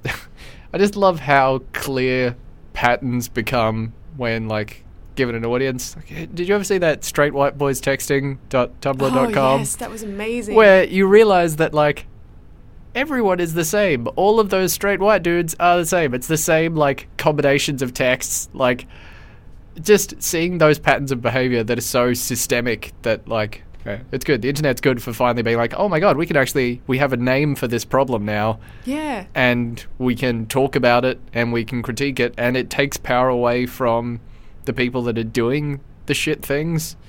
It's fantastic. And it takes power away from the people who say, oh, there was just one guy. There was just one Yeah. time. Yep. Because when you can see so clearly that the same kind of discourse is happening Yeah. to all these different people. Oh, God. Especially when you get, like, shit apologists that are just like, well, actually, no, you have a problem with that one man, not with all men. You're like, well, no, there are systemic problems with men. Yeah. You can look at all of this. You can just send them a URL. Yeah. And that's... To one Tumblr, and you've covered that issue, essentially. And I was looking at, whose Twitter was it recently? I follow some really great Indigenous Twitter people, and one guy was talking about how, I think it was Luke Pearson. It was Luke Pearson this morning about how he doesn't want, he speaks out about racism, but that doesn't mean he wants to hold the hand of every white person on Twitter and like personally guide them through why what they said was racist or what racism is and that kind of thing. And the mentions he was getting following that tweet were amazing because all these white people were jumping in and going, well, Aboriginal people migrated here too. And then he was like, that's racist. But he didn't say it that politely because I can imagine how mad that would make him. It made me a bit mad.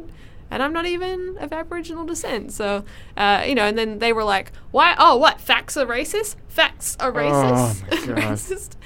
And yeah, I mean, so yeah, you get that on Twitter. But I couldn't help thinking whenever, and I also have, there's a few white guys who follow me on Twitter and occasionally I get that kind of thing. They want me to like explain feminism to them. That's a pretty common thing as well, where they're just like, oh, well, tell me why it's sexist. Well, how about put some fucking effort into learning about the world? Yes. They're almost like, tell me about women's experiences. And I'm like, well, I guess you didn't click on my blog. That was probably a place to start if you want to know what I think about things. Or I guess you could have just gone to this thing called Google and looked it up. Maybe read a book. It's hard. I've started ignoring tweets like that now. That's a good way to go. No time for this. I get so infuriated by it. They're like, well, explain why that's sexist. I'm like, I try and explain. They're like, yeah, but what about this? I'm like, no, why am I? And then I'll do that for like 20 tweets. And I'm like, why am I doing this?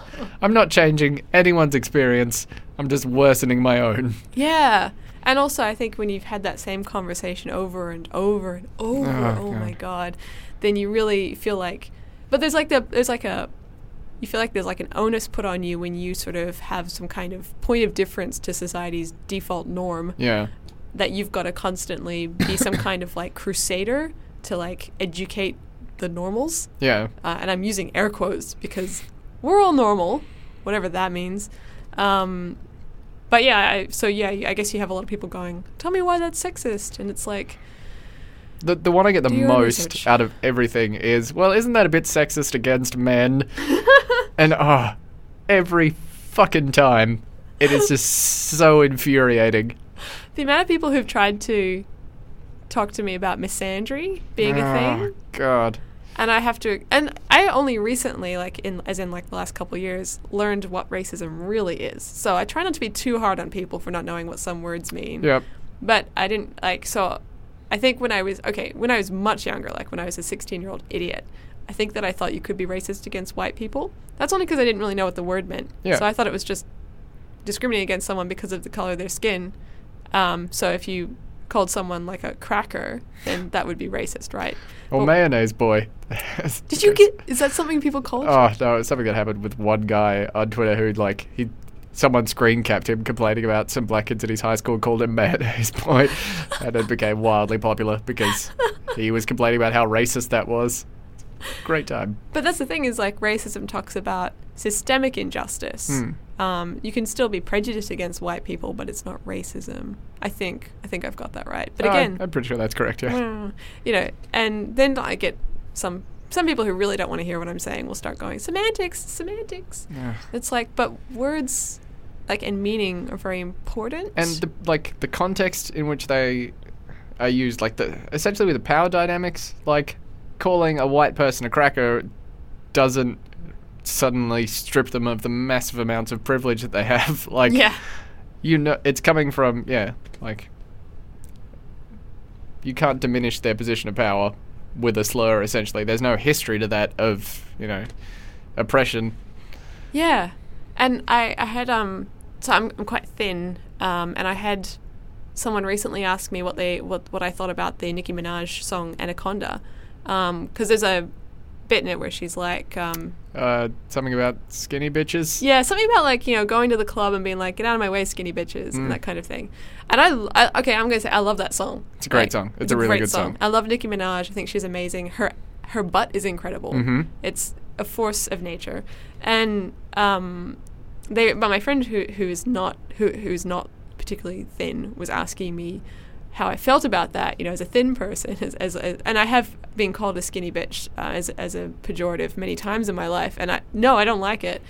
But the thing is that I was like, well, if I hear Nicki Minaj sing it in a song where she's specifically talking about owning her beautiful black curvaceous body, which has in our culture been, I guess, underprivileged, or what's a better word? Something that's traditionally shamed. Exactly. Yeah, and she's taking it back, and so she's like, it's like my feelings aren't real hurt by it because I don't feel like any power is being taken away from me. Yeah. Because I know that I'm still going to have thin white privilege, and I'm not saying that as like an arrogant, like, I'm still going to have this. It's more like, I'm fine. Yeah. No, I get the same deal. Like, people make fun of me for being skinny because I'm a skinny person. That's fucking great. I worked really hard to become skinny because I've not always been skinny. Oh, really? I was a much larger man previously. No kidding. Yeah. So I started running as a way to manage my bipolar, and then subsequently lost quite a lot of weight. Oh, wow. And there's no way people can oppress me about it because society had spent thousands of years being like, no, you must, well, not thousands, like hundreds, a couple of hundreds. Being Enough like, no, for you us to must be forget that skinny. there was a different way. Yeah, essentially. So, fucking great. Everyone should be owning their body and feeling great about it. I could stand to take a few hits to the skinny image. That is fine. Exactly. You can talk as much shit about it as you like. Exactly. I don't feel butthurt about, women who are bigger being like, yeah, I love my body, and if you skinny bitches don't like it. And I think I don't like it when people make comments about, like, if I'm eating, and people make comments about my eating habits, and they'll be like, oh, skinny bitch, if I say no to chocolate or something. Yeah. Which happened to me one time at a workplace I was at, and I declined I declined like a second slice of chocolate cake or something, or like I don't think I had a slice. I don't remember. I just remember saying no to chocolate cake, and the other women who worked there were like, "Ugh, skinny bitch." Oh, God. And I don't think they knew that I was allergic to chocolate. Oh, So I was like, Ugh. if I have any more, my throat will start to close up. I hope you told them that.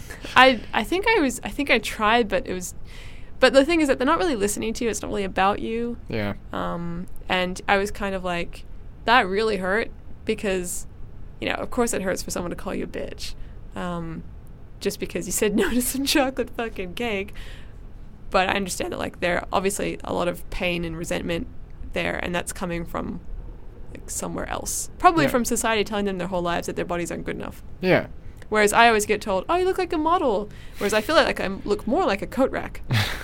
Which is actually really what supermodel kind of means in That a is- way. Yeah. It's bang People on. are saying, "Wow, you could really hang some clothes off you." Yep. It's not a Thanks. bad compliment. It's a practical thing. I like to be productive. I could carry some clothes. So you started running to manage your bipolar. Yes, which completely changed my life, like substantially for the better. Wow. Because I was drinking so much and didn't really have any money, I was just spending it on alcohol. So I was just eating like junk food when I was eating, and then just drinking all the time the rest of the time, and not exercising because I was just sort of laying around. So I was getting very large and very unhealthy and very sick. And then just one time I had a manic episode and was like, fuck it, I'm going for a run. And then I went for a run and then found that I could sleep that night. And I was like, holy shit, this is amazing. And then I just ran every night for like, I think I did like a month straight where I did like a 6K run or something. Whoa.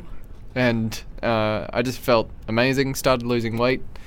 And then because I was doing that, I started looking after my health. And because I had like a 2-hour portion of the day where I'd be out doing exercise, I wouldn't want to be drunk for that. So Right. I would stop drinking before that, and then just sort of cleaned the shit up out of my act. That's amazing. Yeah, Yeah. worked really well for me. And so now I still run like 5 nights a week, just because if I don't, I generally start to lose my mind. So it's just keeps me in check, helps me to sleep, keeps me healthy. When you've got a cold like you do this week, how does that affect your... I go for a walk instead, right, generally. yeah. And that works as well? Yeah, I think it's just doing some exercise just kind of helps shake out any extra energy I have and gives me time to process stuff as well. It's just time I'm out of the house where I'm not trying to work on anything or whatever. I'm just thinking time. Which definitely helps. Do you feel like it's important to have time where you're not, like you say, you're not doing anything? I try and do that, but also I know from just past experience, if I have any gaps in my schedule ever, I fill it with insanity, largely. So I have to I keep myself busy with band stuff and friend stuff to the point that I don't really ever have any downtime to do nothing, which on one hand, I'm like, shit, I really need to relax. I haven't been able to unwind. This is making me crazy. But then the moment I have any spare time, I'm just like, life is terrible. Why have I stopped? What's going on? Yeah. I know some people take up knitting and things like that. Yeah. Like some kind of physical, monotonous thing, which I guess is maybe what running is a little bit. Yeah. I know I used to run before I got ME again, and I loved it because it was just like rhythmic. I didn't have to think. Mm-hmm. But inevitably I would just sort of, because I didn't have to think, I would just process stuff. Yeah. And all this kind of stuff would just bubble up and then bubble away. It was brilliant. Yeah, it feels... Yeah, it's a nice way to deal with it. I think if I don't have time to think about what's going on in my life, I just assume everything is really hectic. Like if I had a couple of minor things that need to be attended to over the course of a couple of months, if I don't have time to sit down and be like, all right, how am I going to do this? But I'm just like, a million things happening right now. I'm not very good at processing things on the fly. Yeah. No, I think that's fair though, especially if you're rapid cycling, I would imagine. Yeah, It would, because your life actually is hectic. it is pretty hectic. But it feels a lot more hectic than it is unless I do have that running time to get out of the house. How does it go with your friendships and relationships in your life with those big mood swings every day? Is everyone pretty do they just understand that's how Ben is? Yeah, my friends are pretty across it. Especially the people I hang out with now are largely people that I've met through Twitter. So they essentially already knew I was kind of insane. So they were just like, oh, so this happens to you in real life also. And they know how to deal with it. And my partner, she has similar sort of mood issues. So we're both good at recognizing the symptoms in each other and being like, well, okay, tonight I will support you because you need that. And then, like, my closest friends, the two guys from the band, are just insanely good at making me feel better. Oh, that's like, great. just really freakishly good at it. They both have ADHD, so their, like, excitement levels and their, like, sense of frustration that they have to do something just always gets me really amped up. And so I don't know, it always just make me feel very, very positive. It's difficult to be depressed around them. It's, Oh, that's really cool. yeah. Does that translate into your music at all?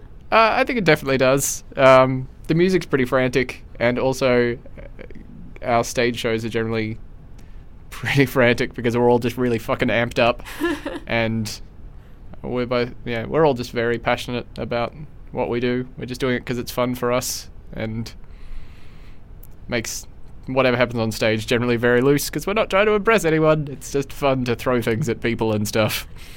Well, live music seems like a really good place to be a bit manic, a bit ADHD. It is a great release. It's the best release in the world.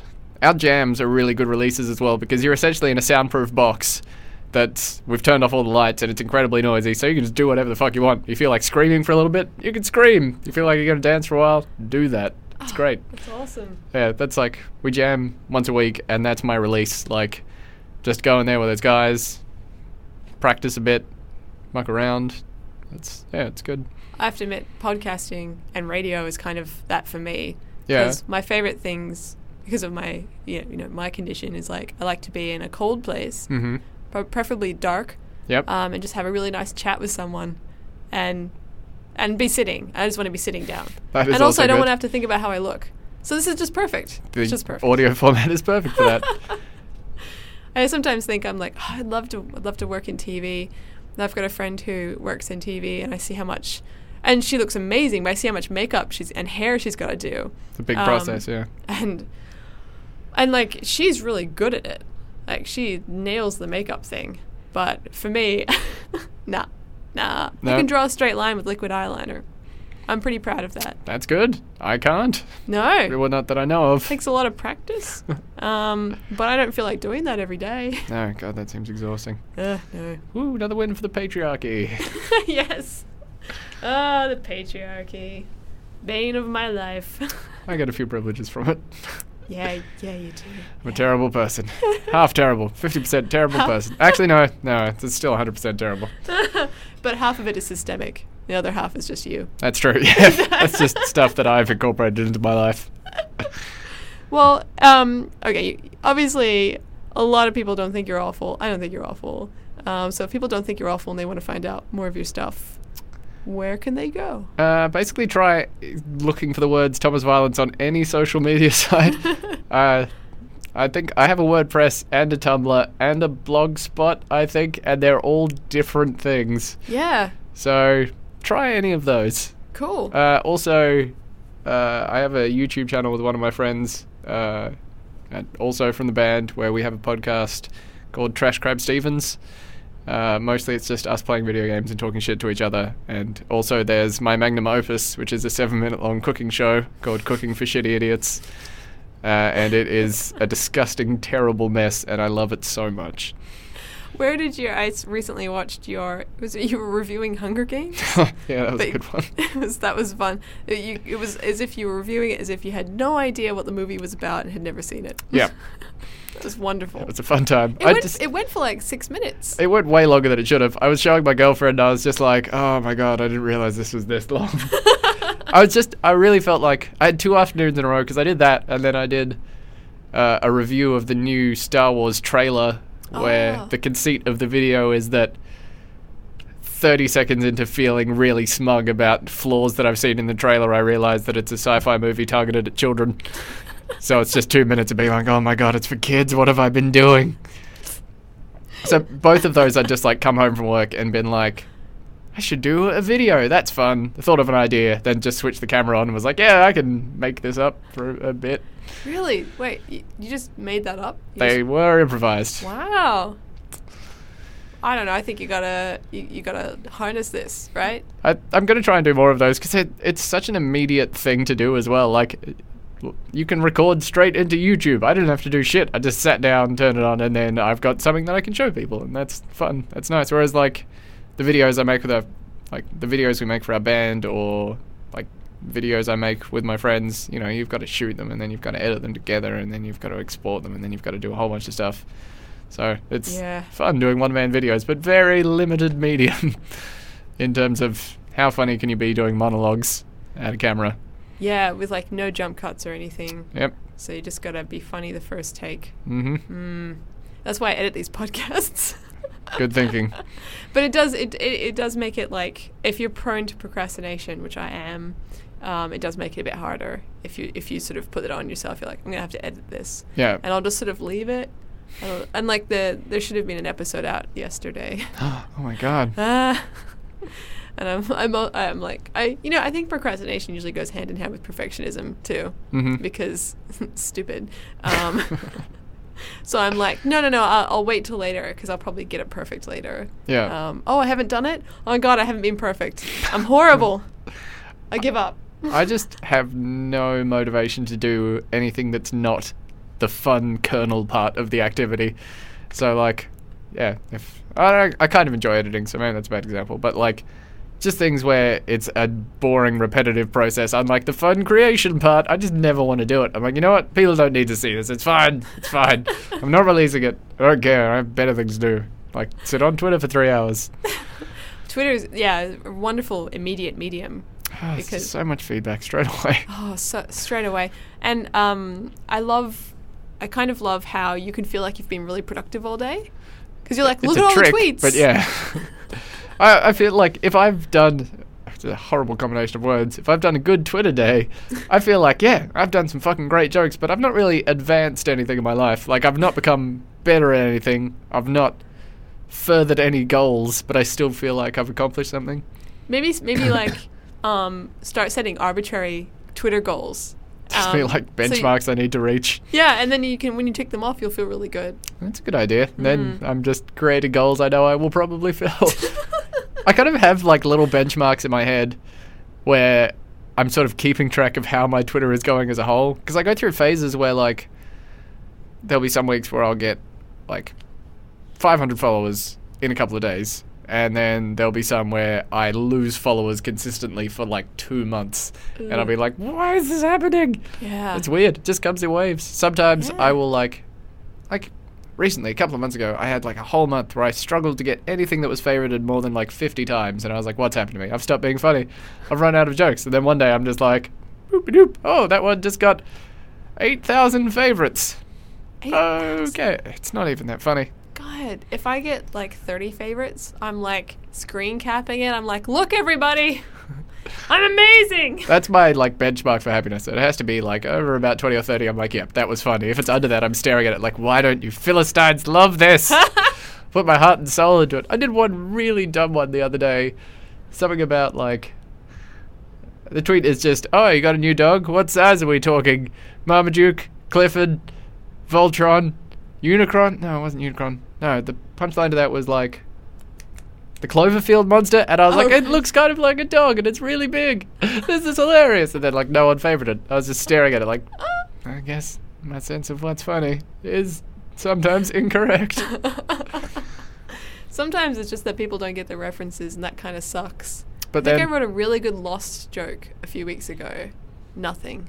Oh man, if you'd done that in like 2008, people would have been all over that. It would have taken off. What was the joke? I don't remember. I do have like secret little Lost jokes that I write in my journal sometimes, just for myself. And you share them with no one? I share them with no one. I reckon if you did like a specific Lost joke Twitter account, and then you were just like, people will find it. The people that really, really got into Lost, they're going to find it. There's a few of us. But we need like a secret code, maybe a set of numbers to find each other. Oh, I think I'm onto something. Did you enjoy the ending of Lost? I was very emotionally affected by it, and actually it triggered some depression in me. Oh wow. And of course, that's not to say it was just because of Lost. Obviously, other things were going on in my life, but I thought it was very touching, and I haven't gone back to watch it again, so I don't really remember it that well. But it gave you the sense of closure you wanted from the series. Yeah, I think I really loved Lost because I was not approaching it from I need to have all of the plot tied up. I wasn't looking for explanations. I just enjoyed the characters, the general experience of watching it. Yeah. And I love the character development. And I was actually having this conversation with a couple of people the other night about why Lost is great and why people don't understand how great Lost is.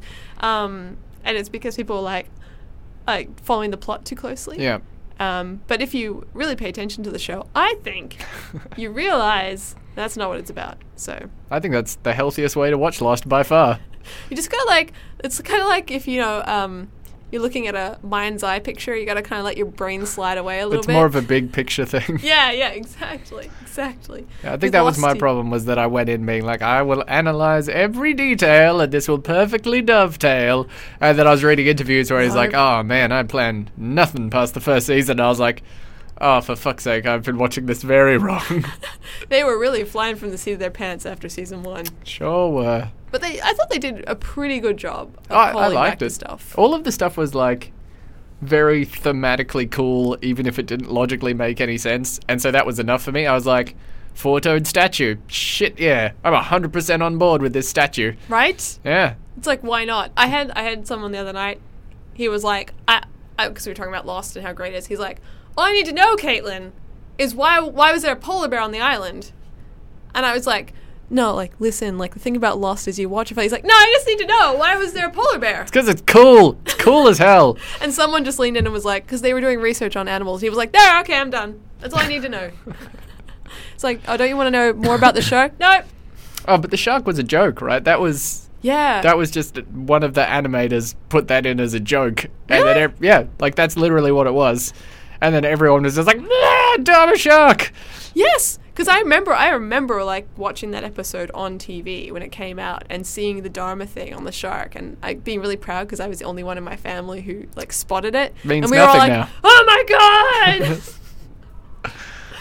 Oh, it was such a great. I'm so glad, and this is obviously a very small picture thing to be glad about, but I'm so glad that I was alive to watch Lost as it went live to air and to follow it throughout the whole series. It's a different experience. TV was written to be viewed with a week in between the episodes. Previously it was written that way, so that every episode you're not shoved straight back into the mix. There's always a little bit of processing time. You're always thinking about what happened for a while, whereas now they're writing it to be binge watched. The idea is you go through, watch 10 episodes in a row. Which I like. Different experience. Oh, that's good, because that's how I like to consume things. I very rarely have nights off, so the one, when I do have one, I'm like, cool, I'm watching 10 episodes of something. Yes. Fantastic. The other day, I just watched the entire season 1 of Archer. Oh, nice. That was my I love afternoon. Archer. Yeah. I mean, I probably shouldn't do that with a show like that because it made me sad about humanity. Oh. Because it's funny, but they're all so awful. Yeah, they are. That's, no one's forcing me to choose between Archer and Bob's Burgers, but if You I have was to going to choose. choose You the have to H. choose. John Benjamin show, it would definitely be Bob's Burgers, because that show it comes from such a loving place. Yeah. The end of every episode ties up with them being just as bad off as they were, but always it's got a positive resolution as well. It's weird. That family is just so well intentioned, whereas Archer, the crux of it is that everyone is an asshole. Yeah. Bob's Burgers, everyone is lovely. Even the bad guys are all lovely. Yeah. And yeah, the family's really cute together. I love watching a show where the family actually likes each other. It's nice, isn't it? It's a nice really change, nice. because shit family is the TV trope. Yeah. And having one where it's oh, good family, this makes me feel warm and nice. Yeah, I sometimes think, I guess Parks and Rec does this really successfully, that it's more of a challenge to try and write something funny that doesn't rely on everyone being an asshole. Yeah, definitely, because asshole is easy. That's easy to do, and it's easy to laugh at, because it's crazy. I wish I could be that rude to people. Whereas having things that are just funny because they are funny that's tough. And I stuff think to- you have to maybe be a bit cleverer. Cleverer. Is that a word? Yeah, pretty sure that's a word. Smarter. Let's go with that. You have to be a bit smarter with your writing, I think. Yeah. You have to think maybe a bit more laterally. Bob's Burgers does that pretty well. Like the whole Tina's obsession with butts thing. Oh my god, it's so perfect. It's just amazing. Ah, And like, I can't imagine Seinfeld writing that. Yeah. Like the sitcom. I Yeah. can't imagine them having something like that. Even though like that show is very funny, it is. everyone's kind of an asshole. Yeah. And that I don't know, that play. I feel like that's kind of easy to come up with conflict scenarios that way. Yeah. Oh, because that's essentially all they did for every episode. You add like an absurd element, and then you have very, very well-defined characters and how they will react to them. So you're just like, oh, okay, he's going to do this, and it won't be surprising. She's going to do that. It will not be surprising. Yeah. Still good though. Still, Oh, great show, obviously. I still will watch Kramer walk through a door Oh, just every time. genius. Genius. Physical genius. Do you enjoy Always Sunny in Philadelphia? Yeah, I tried. I was watching it a few years ago. I think when it first came out, it was okay. It's Yeah. just like a triple asshole version of Seinfeld, essentially. So it's hard for me to watch a lot of it because I'm just so uncomfortable, but it's also very smartly written. Yeah, I have like friends have shown me clips of it that they really like, and Yeah. that's been a really great way to get into it because they're like taking me to the supercuts of it. Yeah. But I did see one of the characters trying to do stand up. I think it's Oh, and she's just gagging the whole time? Oh my god. She's so good at that. See, that's the thing is like, you've got these really funny performers in these well-written shows, but because everyone's an asshole, I won't necessarily spend much time watching it. Yeah. It's kind of a shame because I'm missing out on these really great performances. Just have to seek out pos vibe television shows. Yes. Well, hopefully there's lots out there. Comedy Bang Bang is pretty good. Yeah? I love that show. It's very Okay. good. I've heard good things about the podcast. Yeah, the podcast is amazing. The podcast is actually what sustained that first month of running when I first started. Oh, right. Because I did it the first time and I was manic, so that was fine. I was like, run! And then the second time I was like, this is so boring. And then I think I may have just even Googled the word podcast and like started listening to it, and I was like, I can do something that is hilarious and good for me at the same time. Yeah. That was incredible. The guy that writes that podcast, one time I wrote that, I was like, Comedy Bang Bang basically saved my life because it got me to help with my drinking and blah, blah, blah. And he must have been name searching for Comedy Bang Bang. And he favorited that tweet. Oh, wow. I thought that was really nice. It was like I going would've thought full that- circle. I thought that would have been worth a retweet, but whatever. Yeah, I mean, We're just talking about easy. saving lives here. That's nothing, just a human life. That was nice to have that closure. Oh, that's awesome. That's another really great thing about Twitter. And I feel like a lot of this podcast episode has just been, how great is Twitter? Ah, what a beautiful place full of largely toilet garbage people. But they're so easily identifiable, and you don't get that in everyday life. That is true. You just see the anime avatar and then you completely man. disregard everything they have to say. I get the egg faces. Oh, yeah. Every time I get one of those, I'm always suspicious because I'm like, why have you not changed your picture? What's going on here?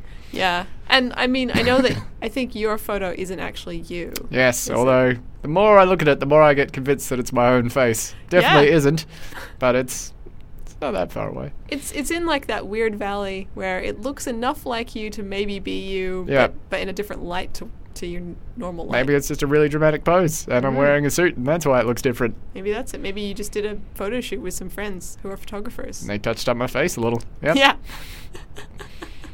It sounds dirty. They touched up your face. Yeah, that almost sounds violent, but touch sounds very gentle. Well, I feel like subtle violence is a really great place to end. Yep. We've come full circle. Perfect. Thanks so much for coming on the podcast. Thank you so much for having me. Please tweet this to your many, many followers. I will. I will say to all of them, please listen to this. Bonus, if you've listened all the way through to the end, you're great. You're just great. Good work. You're a good person, and thank you. Now let's finish up, and I want to talk to you more about Lost. Yep. Perfect. I'm on board. What do you think? Uh, What was Hurley all about? What was the deal with Hurley? What's the deal with Hurley? I feel like it's just a guy.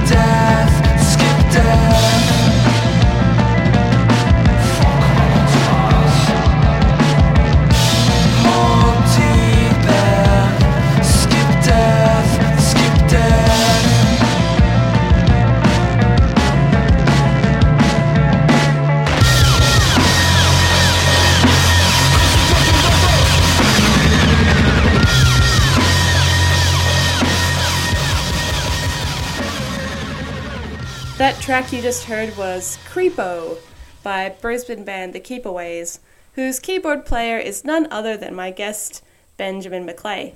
Many thanks to Ben for coming on the show. I had a really great time talking to him, not least because I'd found someone I could talk to about Lost. Lost is great.